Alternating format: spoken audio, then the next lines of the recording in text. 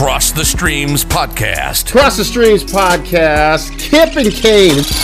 Season 4 is here. New content in all our favorite segments, like Listen Up, Hometown Heroes, Useless Full Information, Calling Men In, and many more. The Ione Brothers are back, everybody.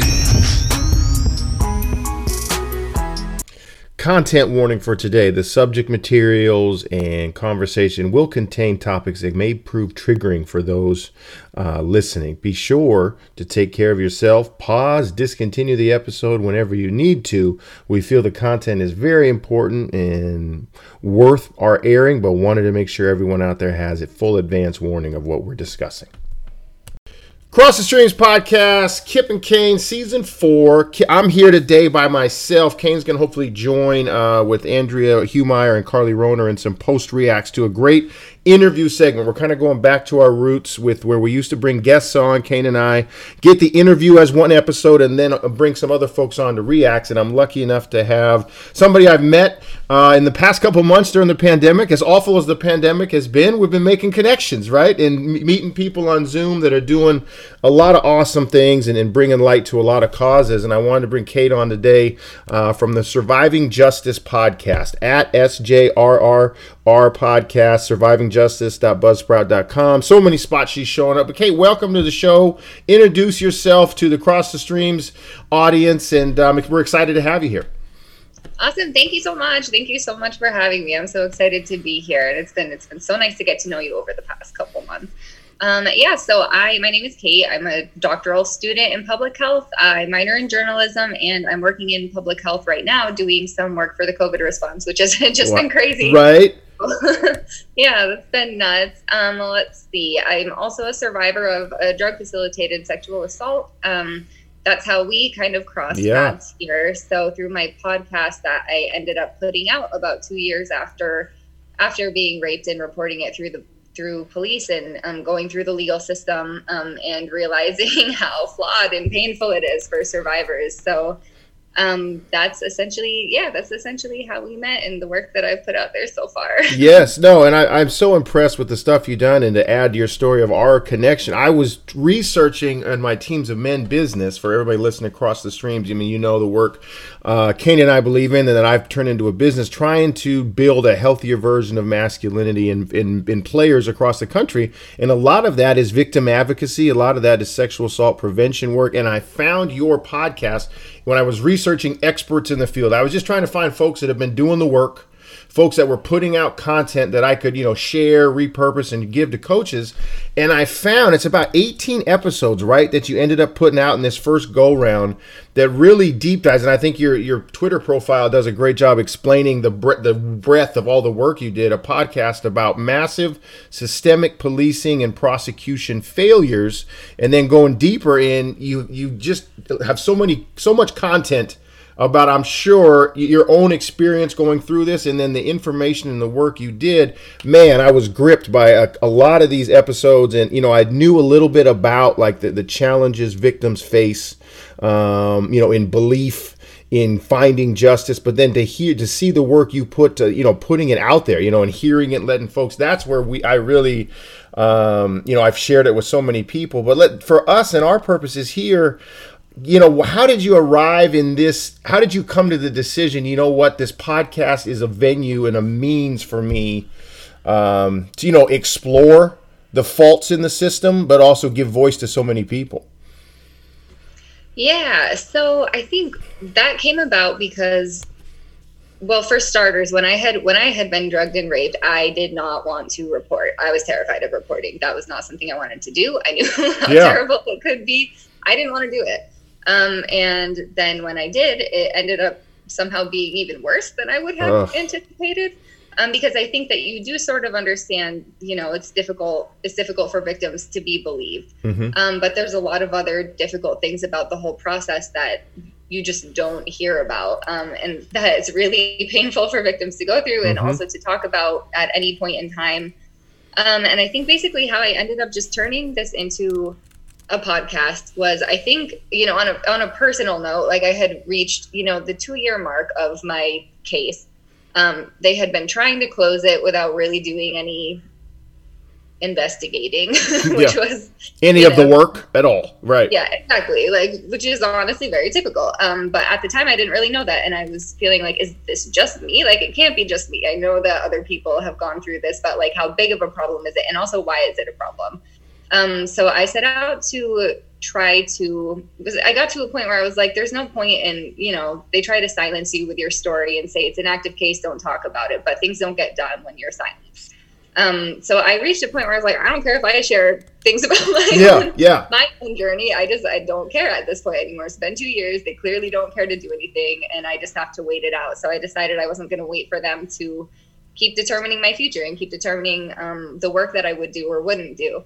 Mm-hmm. And I really wanted to know why the system was as broken as it was, and I wanted to know if there was, and especially, you know, in relation to rape specifically. And I wanted to know if there was any hope of it getting better. Yeah.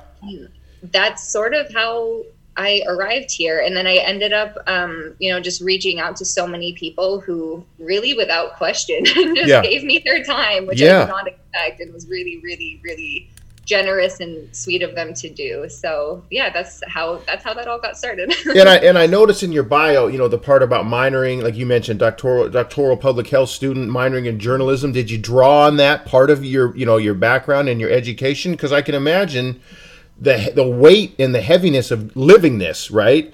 But then it's almost like I might have to take notes of all these terrible realizations I'm coming to about my own case, but I'm going to take notes to set up information later. You know, just the going about it. Dive into that a little bit. Was it recall or like in the moment, like this bullshit just went down?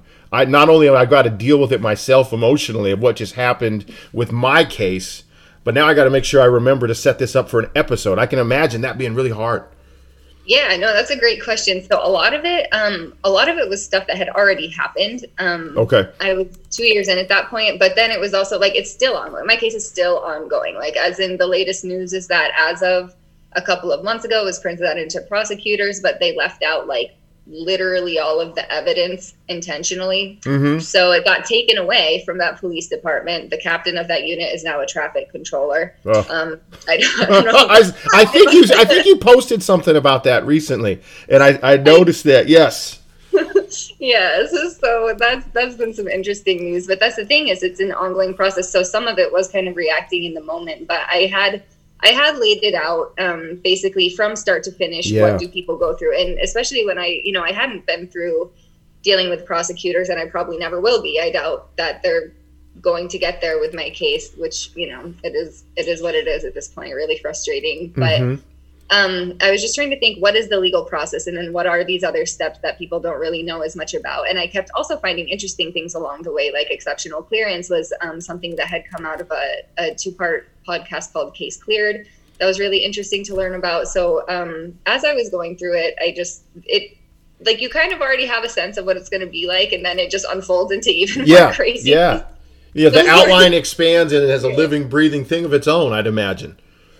Yeah, definitely. What was talk about support through this for you? Like, did you have in the beginning of your case legal representation, or it sounds like you're navigating this both as the victim, but both as your own advocate, it sounds like. Talk to me about supports you had or lack thereof. Yeah, so really the only consistent, solid support that I had from day one was my family and friends and stuff. And I was actually really lucky that the people in my school kind of rallied around me, and I had support from professors and students and people who I honestly didn't think I would get it from, because I had not heard of that happening. Yeah, you never really hear of that, which is, one of the reasons people don't report. You're afraid you're not going to get that support. But as far as working through the legal system, how it works in my city is that we don't have advocates assigned to cases where it's still being investigated, which really doesn't make any sense at all. And even then, they were trying to rely on community advocates, which is like, that's fine. It's like, they have advocates that showed up to the hospital. They're the crisis response advocates. That's a different layer than someone who's going to stick with you and walk you through your case. Mm-hmm. So those are different things. And all of that just coincidentally in the city that I was living in when this happened, all of it just wasn't there. They still don't have advocates working with people in open investigations, as far as I know. I haven't been told otherwise. And it just unfortunately happened that the nonprofit that had been providing advocates was bought out by a corporation. Oh, of course. Yeah, in the weeks or months before this happened to me. Yeah. So it was like literally the second I needed help, they were gone. And as far as I know, that's still the case. So there was nobody in my city. I didn't want to go through a lawyer immediately. Looking back, that was a mistake, I think, but I didn't want to. And I feel like it's really naive, but my first meeting with the police officer, that went well, as well as it could have gone. Like, it wasn't perfect, but it was better than I would have expected. So I was like, oh, maybe this won't be horrible. Maybe I don't need as much support as I think I do. And then when things start going wrong and you have like a wealthy person getting arrested and then the sergeant calls off the arrest 2 hours later because they're afraid of his lawyer, you start to realize that you needed some representation, which is what happened with me. And so in my state, we don't, like, I looked everywhere. We didn't have advocates. I spent 3 months trying to find an advocate who could help me, and I ended up only finding one through my mom had happened to read a newspaper article that mentioned this lady who works as a medical examiner and works on DFSA cases sometimes. That lady she actually spoke with my mom. She's someone who works in a really busy medical examiner office, took the time out of her day to speak with my mom and hear my whole story, set me up with an advocate who was part of National Organization for Women. And she's in New York City. I've never met her in person, but for the past 3 years, she's the only person who has been like around and consistently helping me with my case. I apologize for being dumbfounded on this side of this, because it's just, and I'm sure you had to experience this in real time. It's just, and I think you use some great descriptions in both your website and the podcast, talking about just the level of incompetence and sheer disbelief that this is the system set up to quote unquote help victims.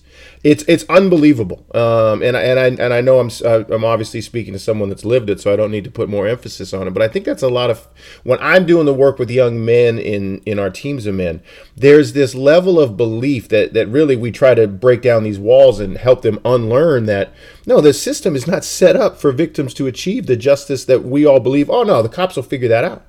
Oh no, that'll coach, if it wasn't, if they didn't come to charges, coach, well, that means there's a big thing wrong with who's accusing. The mindset is crazy, and I wish I could go back to, my 17 through 25-year-old self that was so ignorant, and like a lot of men are walking around. How did you maintain any level of self-care during this? Because you're already dealing with the emotions of what happened to you. Now you're constantly running up to these barriers. What was methods or ways for you to just take care of you during this frustration period? Was it the work, throwing yourself into the work? I think part of it was, I think that being involved in my case and, fighting for myself and being my own advocate, it made me feel like I could reclaim some of the power that was being stripped away from me every single day. Right. Yeah. Every time I tried to get an answer and I wouldn't get one, it was really frustrating, but it's like, okay, what's the next step? So it's not like, I wouldn't recommend that to anyone. It's very draining. Yeah. But it was just in the moment, that was what was helping me. Some people need to take rest and to take a step back. And for me, what I needed to feel more powerful and in control of my life was to be more active in my case. So that was something that's helpful. Mm-hmm. And then outside of that, just being a person, I've always been a runner. So, continuing to run and, using that as an outlet has been tremendously helpful. Unfortunately, it comes at a cost because I've had multiple stress reactors from running so much. Oh my gosh. Yeah. Yeah. So that's something that's taken away from you, your outlet. I think a lot of athletes can relate to that. Yes. When you have sport and you love it and you get injured and you're sidelined for months and it's just... It's for sure. I think athletes and yourself being one, I'm hearing you and it's I'm similar and I find stillness in activity. I'm really bad in this. If other folks that can actually really press the relax button, that's a worse setup for me. So I can only imagine if you're in a similar boat, this would be. I really love in reading more about you where you talk about smashing the silence around sexual assault, because there is, and even hearing you right now in the beginning, ways that victims they're muted and folks actively go about suppressing that. Talk a little bit more about when finding that, it's got to be a level of, I love the term smashing it, because I feel like that's what's needed. It's no delicate other way to put it. Like, we have to hear these stories, believe these stories, and as we'll get into the second part, understand the system has to be smashed as well. Right.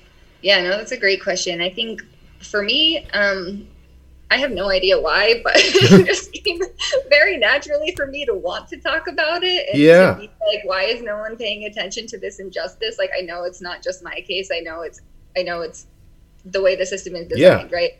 So I think one thing that really helped me is that, I don't know if it's just been, growing up a feminist, like having all of that kind of ingrained in my head. I was like, I know this isn't my fault. I'm furious that this happened to me. I'm furious at this person. He shouldn't get away with it. Like, my initial thoughts around that were like, the more I talk to people about it and the more help I can get within the community, like, that was something that was so helpful to me. And I think it's devastating that, like, I can't even imagine being a survivor who carries the weight of thinking that it's their fault in any way. Right. Well, it's devastating. And like, I feel like there have been things I've felt shame around over time, like just in the sense of the way that you cope with things are sometimes not the healthiest. Right. Or the way you react to things. Sometimes I have like an extreme reaction to something that really didn't warrant it. So like, those things are really difficult. But and I think that's difficult. But as far as like the level of silencing that goes into victims, it's absurd. It's like, if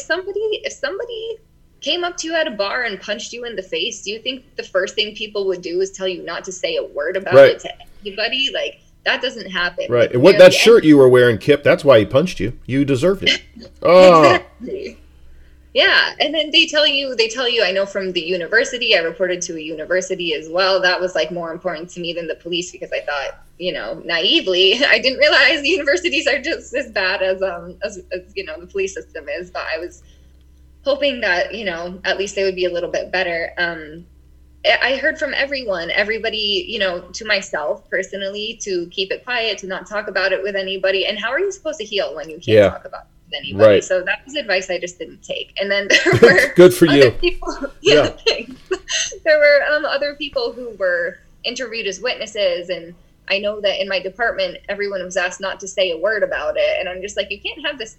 That's not how you change a culture of misogyny and rape. You don't tell people when this massive thing happens and, suddenly a professor's not showing up and suddenly a student is struggling. Like, these are things that people notice. They're not things that like, you don't see them happening in front of you, and silence isn't helping anything. Yeah. And then on top of that, of course, the police will say, don't talk about this with anyone. It's an open investigation, but they're not doing anything. So you have to, like, when you're silenced, you lose your control of what's, the narrative, first of all. Secondly, everything else that's happening within your life. And I think it's horrible advice. Yeah.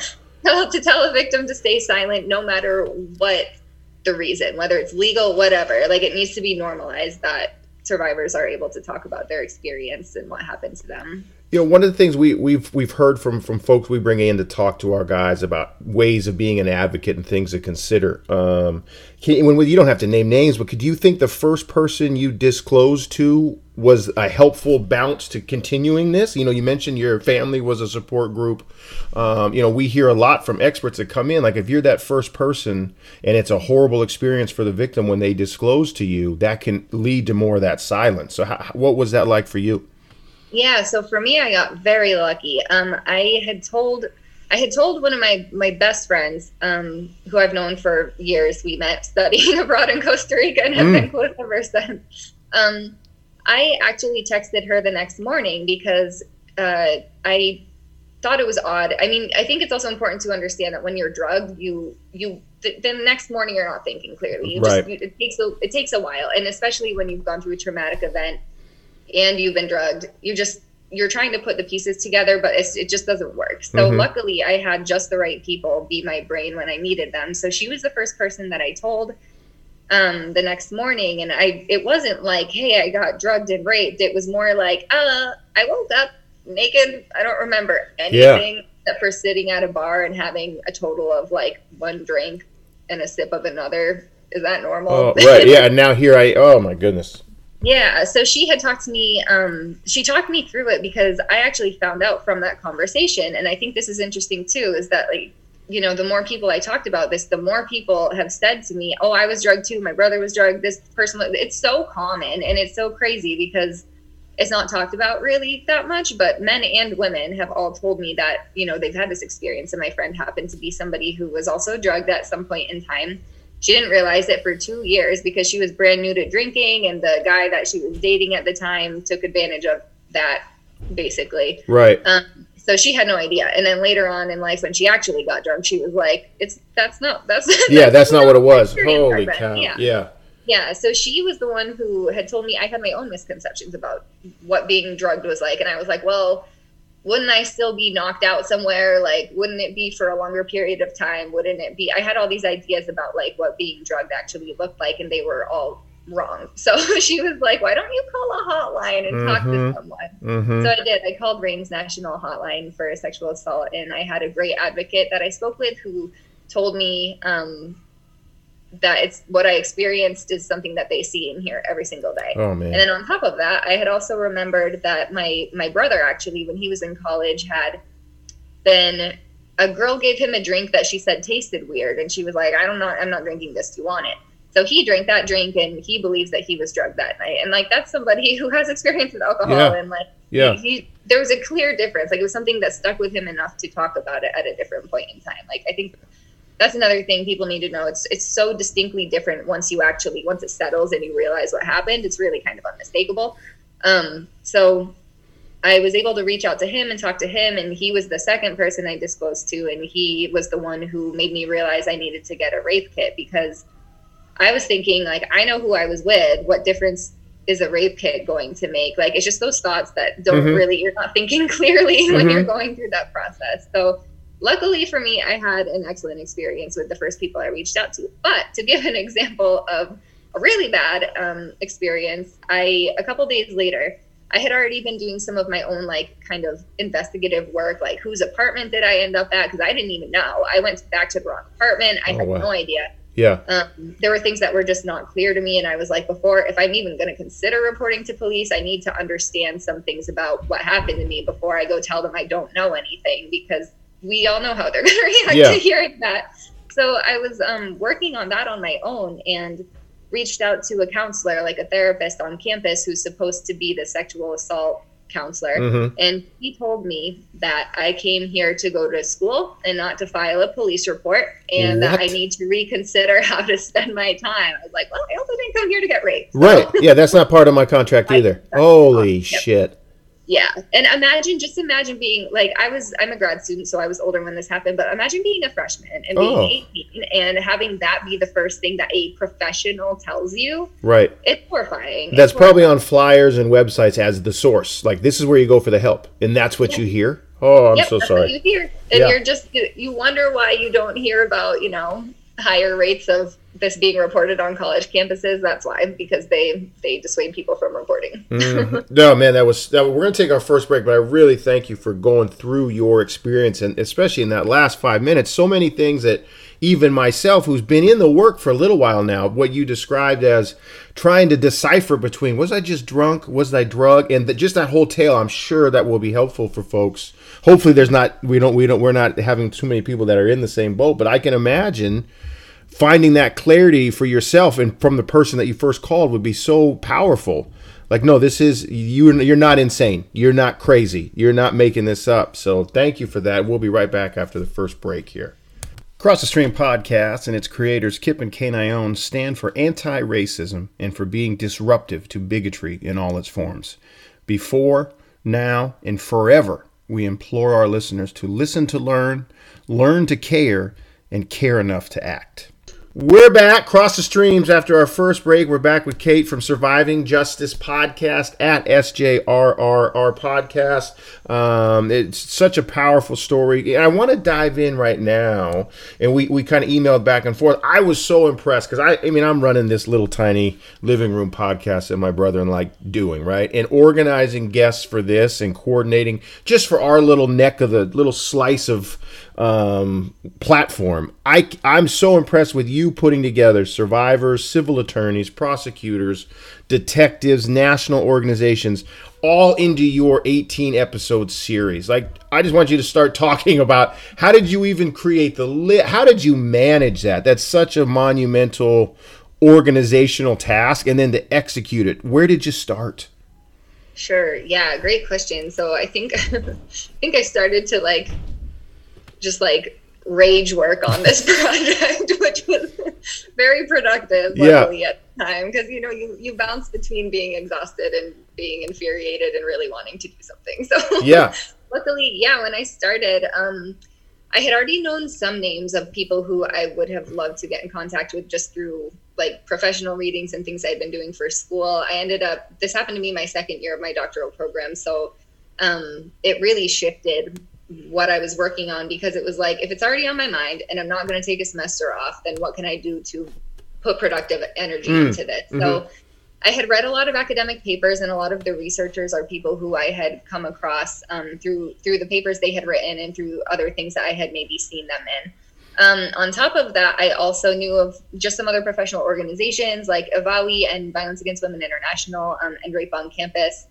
And, places I had basically reached out to myself when I needed help. So it was nice to be able to talk to them, and also just, using RAINN for their statistics. I'm actually a member of their Speakers Bureau. They have a lot of really interesting things going on over there. So that was automatically helpful.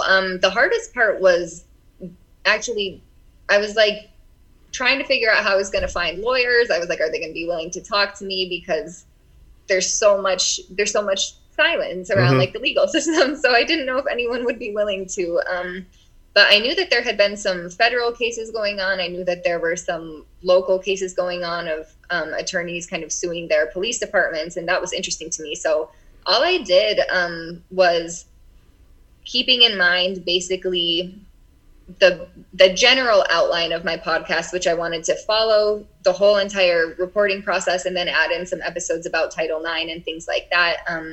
I ended up just doing some Googling and finding some news articles. Right.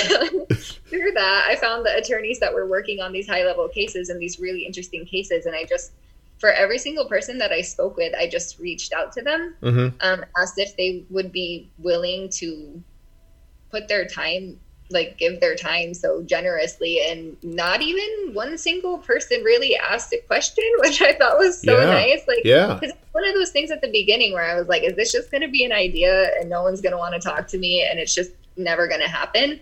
But I think what was so nice is that all of these people, especially when you've gone through a system for 2 years and have had no helpers and no one wants to talk and nobody's helping you and you just feel kind of defeated by humanity. Yes. It was so nice and so helpful that all of these people wrote back and they're like, sure, what time? They didn't ask questions. So it's really just because of them that it was able to happen, which was amazing. And then I honestly also was thinking, people say it's so hard to get survivors to contribute their stories. At the beginning of every episode or most episodes, survivors are telling their stories. I think that's a misconception. Survivors have been silenced for so long. They want a safe space that they're able to share their story. And it was never... I still have people reaching out asking if they can tell their story, and I'm when I do something again, sure. Right, right. Yeah. There's so much in there that losing faith in humanity. Welcome to 2020, right? I'm with you. Right. Every other day, I'm just man, maybe we're not worth it. I don't know.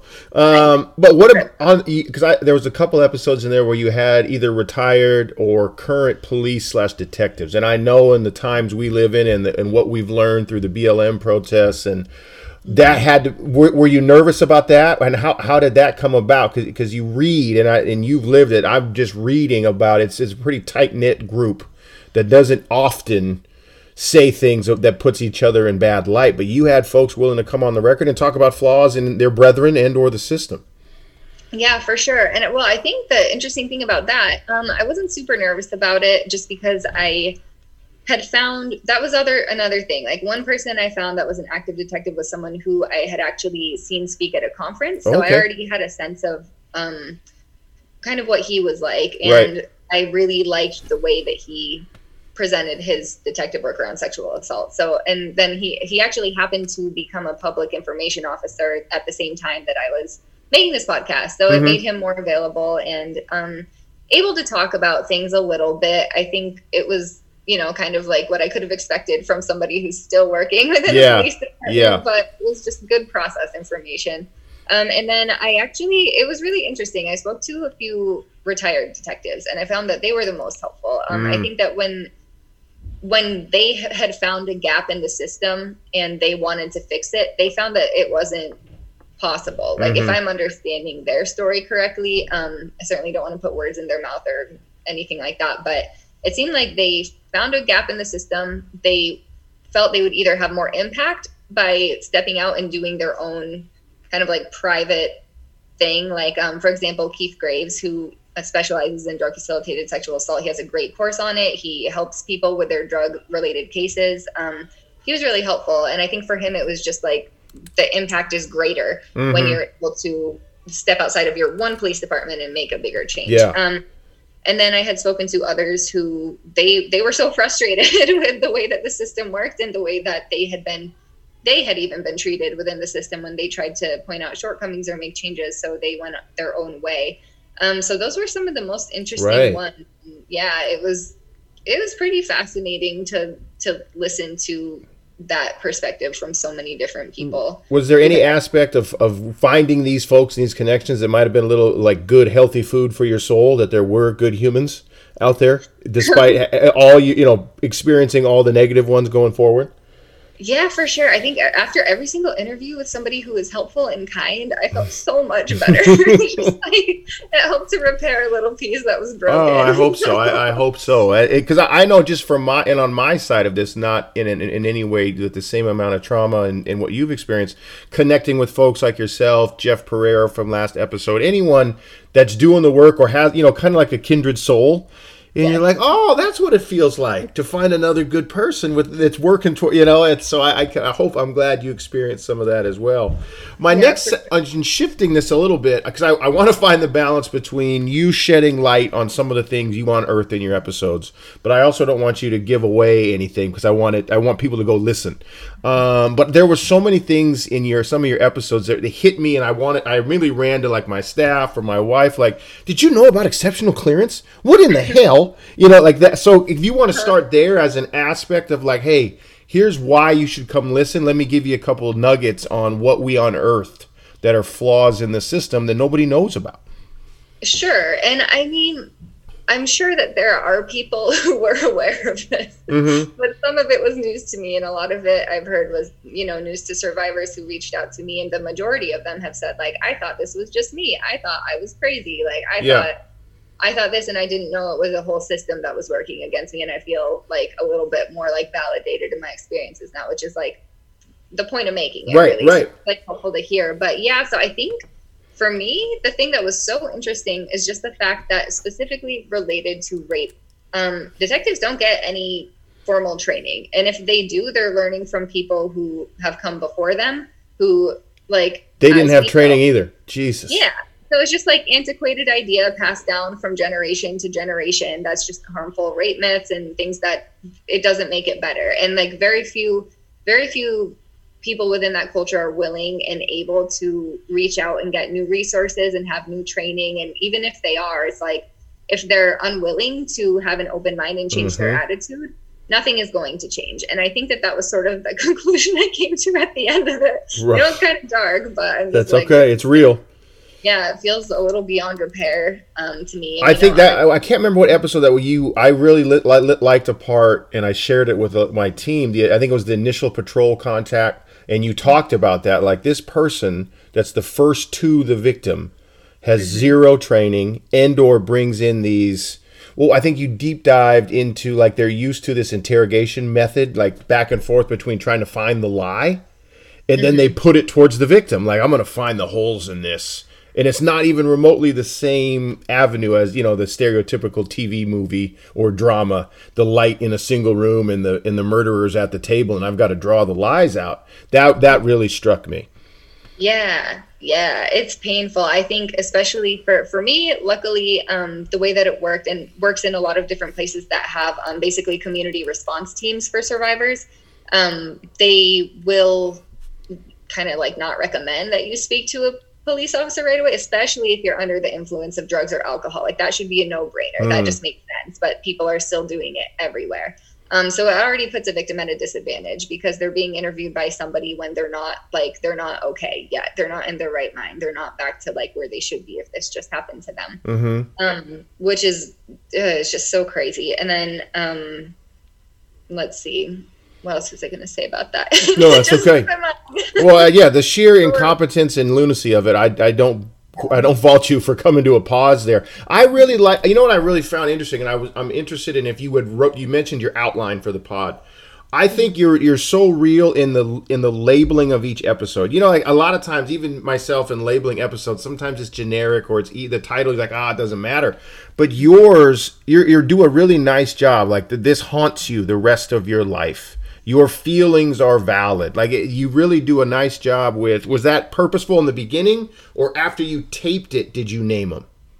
That's great question. So I actually, for all of them, I didn't plan it ahead of time or anything, but I just ended up naming the first one after a quote that one of the attorneys had said within the episode that I thought was really powerful. And then after that, I was like, I'm just going to keep doing that because these survivors and these experts and these people who have worked in this sum it up perfectly. Like, I don't need to create anything new. Yes, right. That was so good. Like, you know, there's episode 8, you're free to rape because we think it's pretty hard to prove these cases, right? I mean, one victim is really 10, episode 6.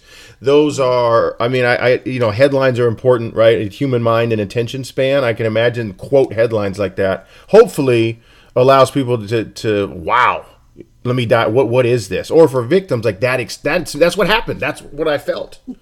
Yeah, I hope so. I hope that it's something that's relatable and helpful to people, or something that people want to learn more about when they see it. Like, for example, I think another shocking thing to me was learning more about drug-facilitated sexual assault. Like, for me, I totally understood how it could be.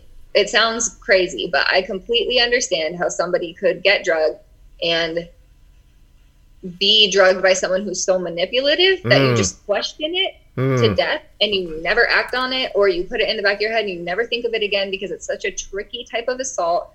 And I remember I think in that One Victim is Really 10, when I was speaking with Keith Graves, he was talking about how he had once worked on a case, or I think somebody that he knew was working on a case where there was just one person came forward who had been drugged and raped. And when they took the electronics from those people, they found that there were thousands of victims. And these people had no idea. They had no idea. Because they would prey on people who had been drinking, then give them something. And then these people had no clue what happened. And I think it's so sneaky, and it makes sense that you don't recognize it right away, especially if you're like me and you're like, well, if I was drugged, wouldn't I be passed out for 3 days straight? Right. I feel like I was so ignorant, but it's things like that. And then, I don't know. There was a lot that I learned in doing this as well. Before our next break, do you, and I don't know if loaded question is the right one. I can imagine putting your podcast out there and then having to exist a little bit on social media, right? Do you just find yourself, like, because you can see, I know I can go find at any given day a topic or a social media post and or the comments underneath posts, even from allies and advocates, that just drive me up a wall. And I didn't live it. I'm not a victim. Like how do you balance? Like, I need to be on there to spread the message, to amplify victims, to ways I can help, but also like just re-tearing wounds, listening or reading ignorance. How do you do that? Yeah, it's painful. You got to give yourself breaks. You know, like, but I don't know if that's me being addicted to my phone. I don't know if I can even do that, right? Yeah, for sure. No, breaks are helpful. I follow a lot of really supportive people. If I see a lot of negative commenting going on, I just don't engage or get into it, because you're not going to change the mind of somebody who's just trolling someone on social media. So I try not to let it bother me too much. And also, like, there are safeguards for people who want to be doing this work, but they don't want to be interacting with all of this negativity all the time. So like on Instagram, you can have only followers are able to comment. Like, you can get your messages screened, things like that. Great. I found that really helpful. Oh, that's huge. I didn't even know that. It's at Instagram, yes? Mm-hmm. So helpful. So even though I'm like at war with Instagram right now, that is a helpful thing. Yeah. So yeah, I think that having like some of those safeguards is really helpful. But I think it's also really, really good too, because, you know, we all create kind of our own world on social media, depending on who we follow, which can be good or bad. But I think seeing all the people who do truly care and who are working really hard, and all of the allies that you wouldn't expect to be allies that do exist on these platforms, that's also been something that's been kind of like helpful in restoring your faith in humanity, which I think after being raped is the thing that is the hardest to get over. Gotcha. Let's take our last break. We'll come back and wrap it up. Before we get back to the show, we want to encourage all of our listeners to seek out ways each of you can actively participate in dismantling systems of oppression and to avoid the comfort of silence. We're back. Last segment. So appreciative of Kate Chisholm from Surviving Justice Podcast. What's taken up your energy today? You know, you and I off taping, you know, we've been talking about the election, but I mean, I'd imagine the Black Lives Matter movement and the reform or abolish, defund the police has got to be on your brain. I'm sure there's intersections that what is driving your energy today? Yeah, good question. This is like a lot to think about. I think, you know, kind of on a wider scale, everything going on with the Black Lives Matter movement is just like amazing and so overdue, and they've been at it for so long, and it's finally getting this amazing national attention that it's needed for so long. So that is on my mind every single day, and I'm trying to educate myself and be someone who can be actively anti-racist and working on that and thinking about how that fits into everything I'm going to be doing going forward. And I think it's interesting because there are a lot of intersections between that and thinking about defunding the police and police abolition and prison abolition and different things like that. So I've been just putting a lot of energy into, and it's been kind of difficult sometimes to really think about, you know, we're at this kind of interesting point where we're reimagining what the world could look like. Right. And when it's like this blank slate like that, there's so many different ideas of how things could be. And people have brilliant ideas, especially like communities of color that have been advocating for them forever. And now I'm catching up. Yeah. But yeah, I think it's interesting, like reading more and especially advocating more as much as I can in my community for reallocating resources from police departments to social organizations that actually help. Because, you know, what we go through as survivors, the police aren't there to help you. They're there to protect each other. They're not there to protect the community, especially when it comes to people of color and like police killings. It's out of control. Yeah. And I think, you know, looking at it through the lens of rape it's a different lens for sure. And looking at misogyny and sexism as compared to racism within police culture, it's a different conversation, but there are a lot of intersections. And, you know, you can't care about Black Lives Matter until you're willing to say Black female lives matter and Black trans lives matter and all of that. So being inclusive about the way that I've been thinking about that it's been an interesting conversation, talking it through with different people and some of my friends of color and just like people in my community who are open to, you know, engaging in conversations like that. So that is definitely taking up a lot of time and energy, and I think in a good way. Like, it makes me feel really hopeful that there's these different ideas that are really coming into mainstream, that when the first person said defund the police, then it became like the first headline, or like, you know, they've been saying it forever, but when it was really starting to get to mainstream ideas, I was like, this is going to be torn apart in 2 seconds. Like, I love it, but I don't think anyone's going to listen. And now it's like it's just a conventional idea that is becoming, you know, more accepted. So that makes me really hopeful, at least. I don't know how it's been for you, but it's just been for sure. I think I really appreciate you starting that off. Like, it's every day is like this mixture of, they put a wall in front of us or they throw it at us, right? On all these fronts, whether it's racial equality, whether it's Black Lives Matter, whether it's gender equality in the fight. Like, even like, I mean, they snuck in the Title IX changes on us in September, right? Like, just under the radar of all the other terribleness. Look what else we did to make it super hard on victims on campuses. But at the same time, like you mentioned, seeing the work that people have done, seeing the work, the commitment and just the passion for the change. You know, sometimes I catch myself like it's a struggle to imagine the world that some folks are putting out there, but it's awesome to like break me out of my own like rigid thinking. So what are future projects? When do you wrap up with your doctorate? What's next for you? Yeah, for sure. Hopefully wrapping up with my doctorate by the end of the year or maybe in next summer. That's like my number one goal. But the way things are right now, you never know. So we'll see. Been there for way too long though. So that's all right. Yeah, and then I'm also working on for Surviving Justice, doing a new mini-series on prevention that, of course, you were on, and I was so grateful to have you and love talking with you. So I'm so excited to put that out there. Probably sometime next month is when I'm looking at to start kind of releasing those episodes. I have you, Brenda Tracy, awesome. Mike Domish, who's done a lot of really great prevention work, and I'm going to be speaking with a few other people as well. Brenda's amazing, right? I mean, she's the in what she battles, and I know you've put up with some of this nonsense too. What she battles on social media every day, I could make curriculum for my guys. Just like we're going to follow Brenda's life for a week, and we're going to listen to the idiots. And we're going to see if we can handle what she puts up with daily. Wow. I love that idea. Right? It's horrible because it's so sad. Like, that's the thing. It's like when you come out as a survivor and you have this huge platform, it's like it puts a target on your back. And honestly, like, she's been through enough. Right. Been through enough. Yes, you guys have put up, yeah. That's the last thing that needs to be out there. So it's really depressing to see that kind of negativity. But I love the idea of if it's going to exist for now, mm-hmm, or we can change things culturally to use as a learning mechanism. And like, how do you combat that? It's just crazy. Well, I'm super excited for selfish reasons, because I'm excited I got to talk to you about your prevention work, but I'm excited for that and what you'll continue to put out. Is there anyone you found recently or something you read recently, saw recently that you think folks should be aware of? Obviously, I want to drive everyone to your content, but is there anything like I know as I'm researching one thing, I found somebody else that's awesome, or this movie or this miniseries, like anything else that's really struck you as this is great work that we can give a little bit of a platform to?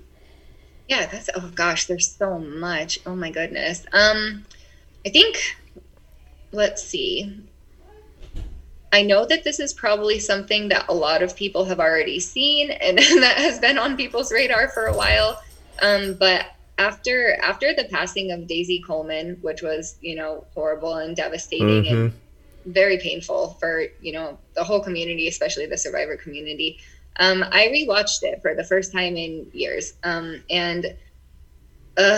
It's so painful to go back and watch. So even though that's kind of an older resource, I think right. Oh my gosh. Right. It's painful. You see like everything, all the issues talked about by people and within my podcast and other things like that. You just see it live in action in the small rural town where one guy's in charge, and it's horrible. And that's still on Netflix though, right? Like you can still go get it on Netflix, the Audrey and Daisy, right?